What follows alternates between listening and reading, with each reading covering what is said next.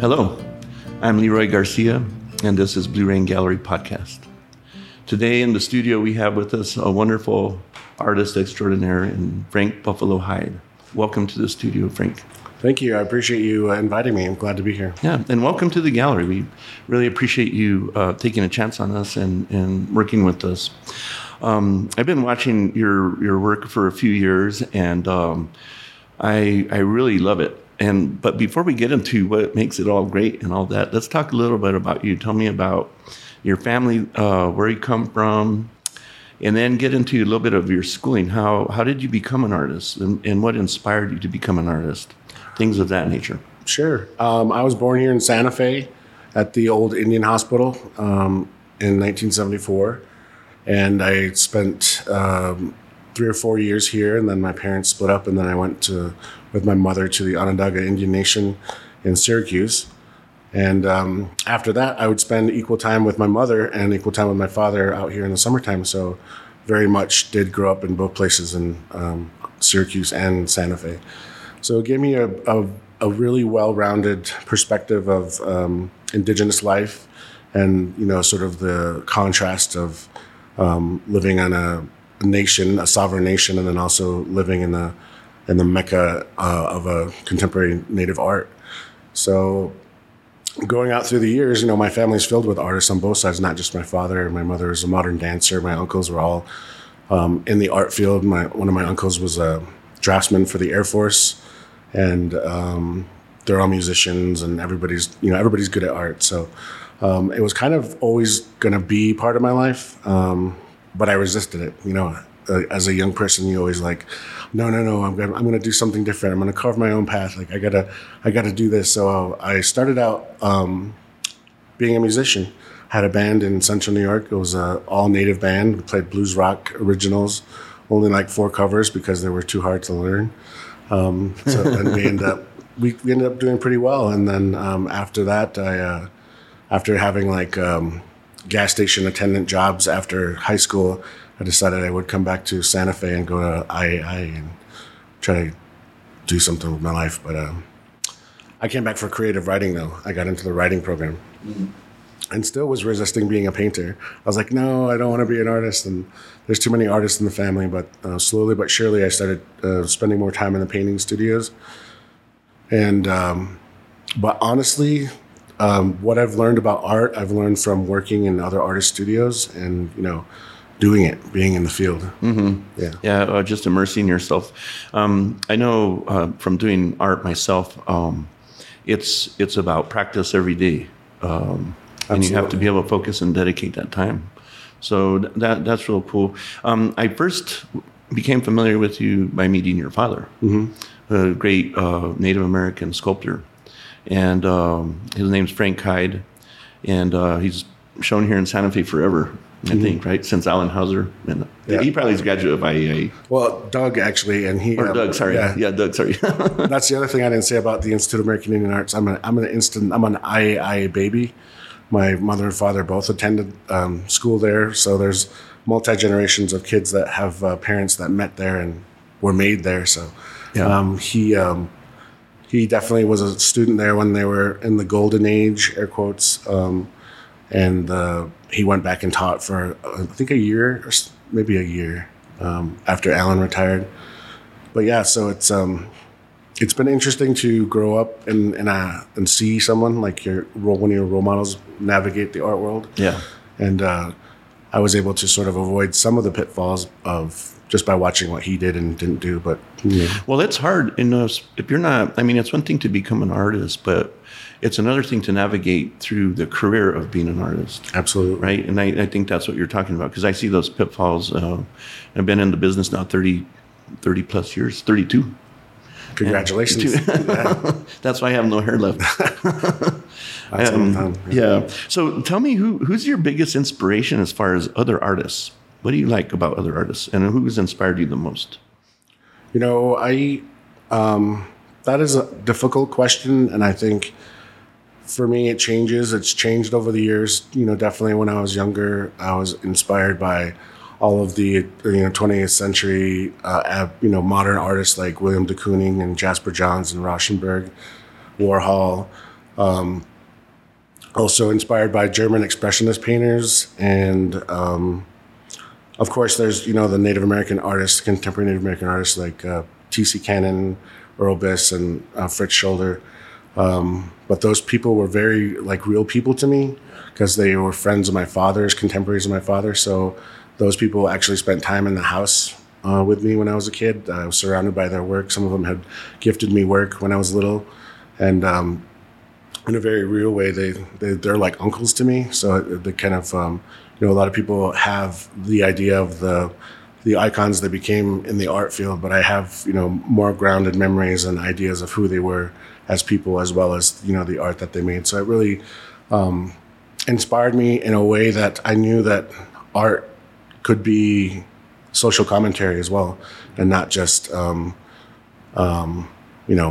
matching the couch. So when did you start developing this particular style that we're looking at today, which is a mixture of contemporary figurative work that's commercial with native influence around it? It's, I think I've been doing this for almost 25 years professionally. I had my first charcoal drawing show in Syracuse when I was like 18. It's just a culmination of doing the studio work, just being in the studio, and I'm constantly revising my process, adding and subtracting, different techniques and subject matters. And I'm always on the lookout, trying to get out of my own way and not make a painting and say, that's not a Frank Buffalo High painting. I can't do that. I really try not to limit myself that way. Having said that, I'm not one of those artists that thinks that everything that I do is amazing. I mean, I'm pretty critical, and once my work does get out into the world, it's usually gone through a pretty rigorous editing process, with myself and my family. And, my wife and my daughter are brutal too. They're super honest. Well, you need that, right? Yeah. And then it's just like, my daughter comes in like, oh, that's awful. Oh, nope, that's the wrong green. Like, I was doing a Hulk painting one time and she was like 4. She came down the stairs and she's like, Daddy, that's the wrong green. And she started, and when walking out of the room, and I sat there looking at it, and I was like, tug on it. Yeah, she's right. Damn. I was like down there changing the Hulk color really fast. But yeah, so that's great. I mean, I think, having a family has really accelerated and allowed me to be more successful, because you need that ground. You need that stability to keep you moving forward, if that makes any sense.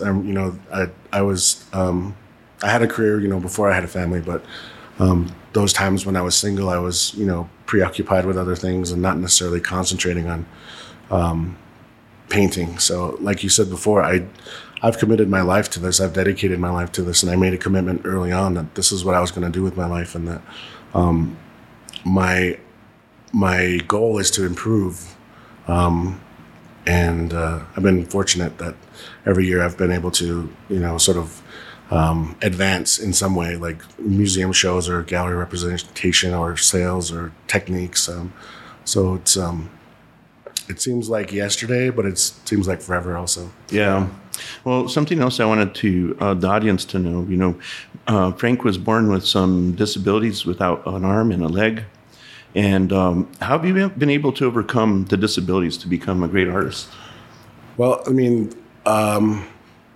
we have to go back a little bit to when my father left high school, or he left the Institute of American Indian Arts. He went to the Santa Fe Art Institute. T.C. Cannon went there also. And they both decided that they were going to enlist in the Army because they were tired of starving. They would go to parties and just fill up bags of food and, just hang out and just so they could eat.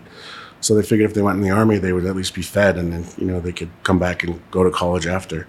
So my father did 2 tours of duty in Vietnam and was exposed to Agent Orange, the defoliant. They would spray it on the jungle to kill it so that we could see, the enemy clearer.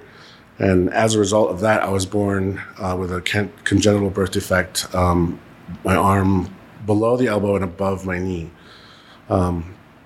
So I've been underestimated from day one. I was born, at the Indian hospital, they wanted to put me in an institution. They told my mother that I would never have a normal life. And they were totally correct. I've had an extraordinary life.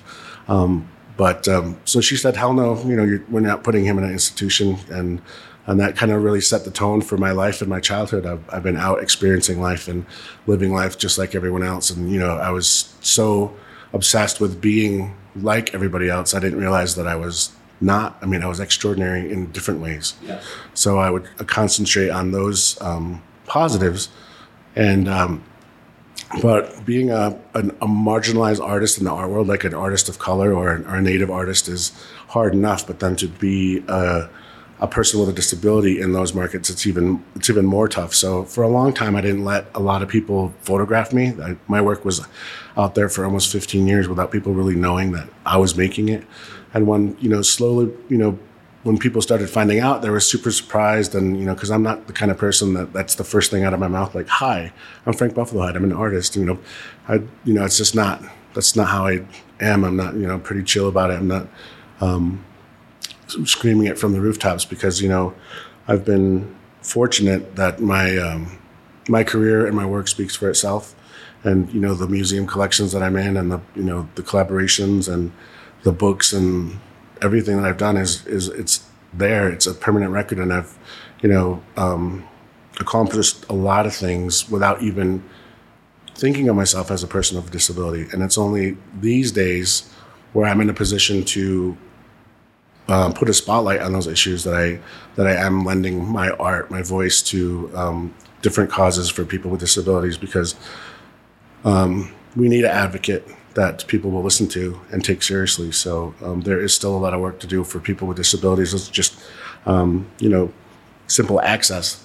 It's number one, it's a right-handed world, and number two, not everything is handicap accessible everywhere. Right. Yeah. Well, today we had to apologize to have you walk up the stairs, right? We don't even have an elevator in here. That sucks. Mm-hmm. But there's a lot of people who sure would like to come up the stairs. It's hard. Well, you've been an inspiration to many people, Frank. I actually looked at your work first. I didn't even know you had disabilities, and so but that's what you're talking about, right? Be known for your messaging and your skill level.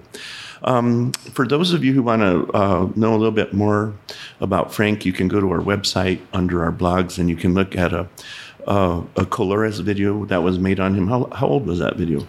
I think that 2017.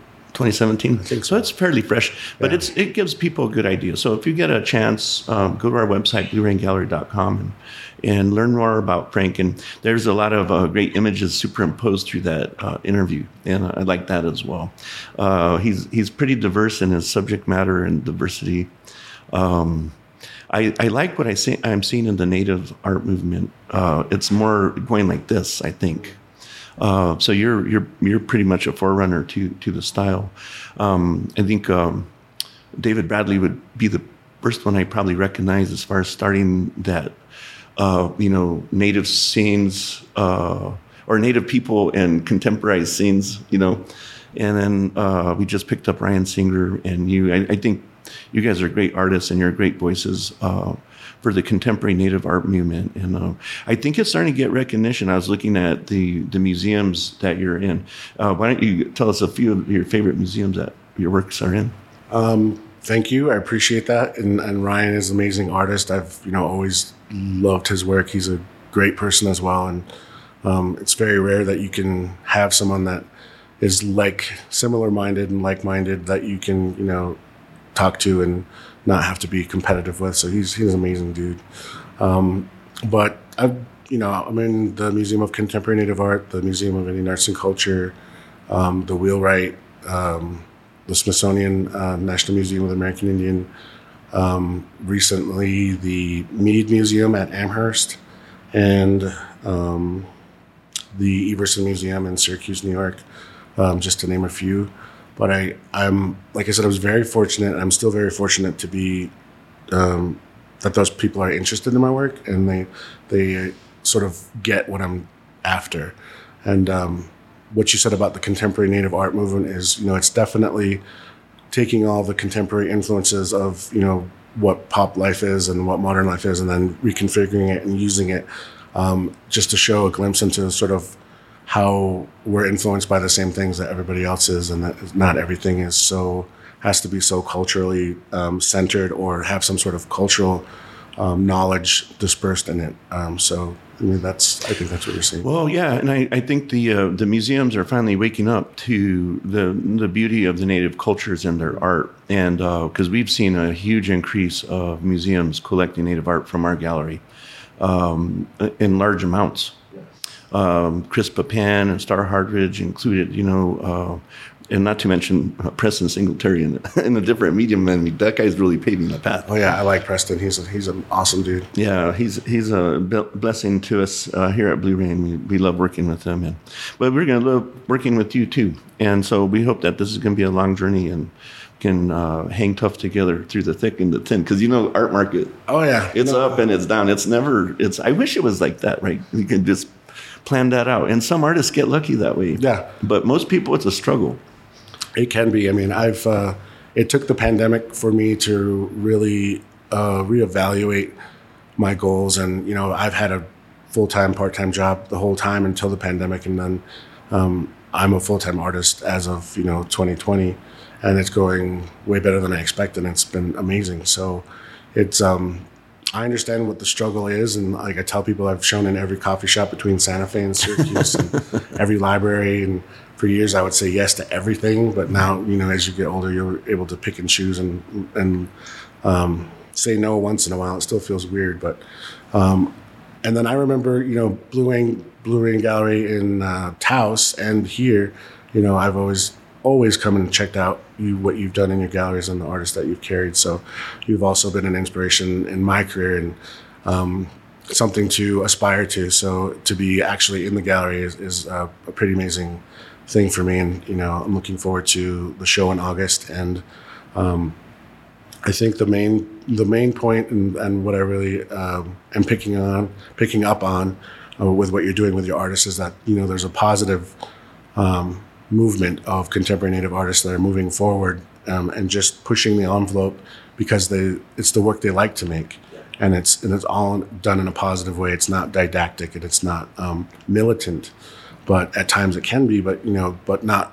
It's more effective when people are all moving in the same direction collectively, and not, being super competitive with each other. Well, I thank God for your father's generation, the T.C. Cannons, Doug Hides, and great artists of that generation paved the way for that.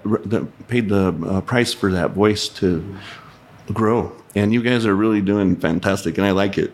It's some of it's raw, but it's great. This is good messaging. Thank you. No, I always am thankful for all of the artists. Not just the contemporary ones, but even the ones that still do the more traditional Native American arts. I love a lot of that work. It's very well done, and I collect some of it. And it's without them as well, we wouldn't have such a well-rounded, strong market that feeds into each other. No, for sure. Well, Blue Rain has had a good balance on that for a long time. Yeah. So, Frank, thanks for coming in today and spending a little time with us. We are looking forward to his show. He'll be showing with us during our Indian Market Week. I'd like to encourage everybody to come and check it out.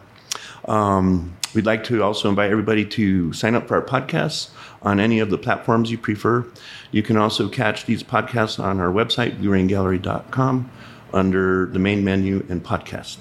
I'd like to also encourage people to visit our other website, bluerainprintshop.com. Take art into your everyday life. Thanks. Thank you, Frank. Thanks for having me. Hey, hey, hey, hey.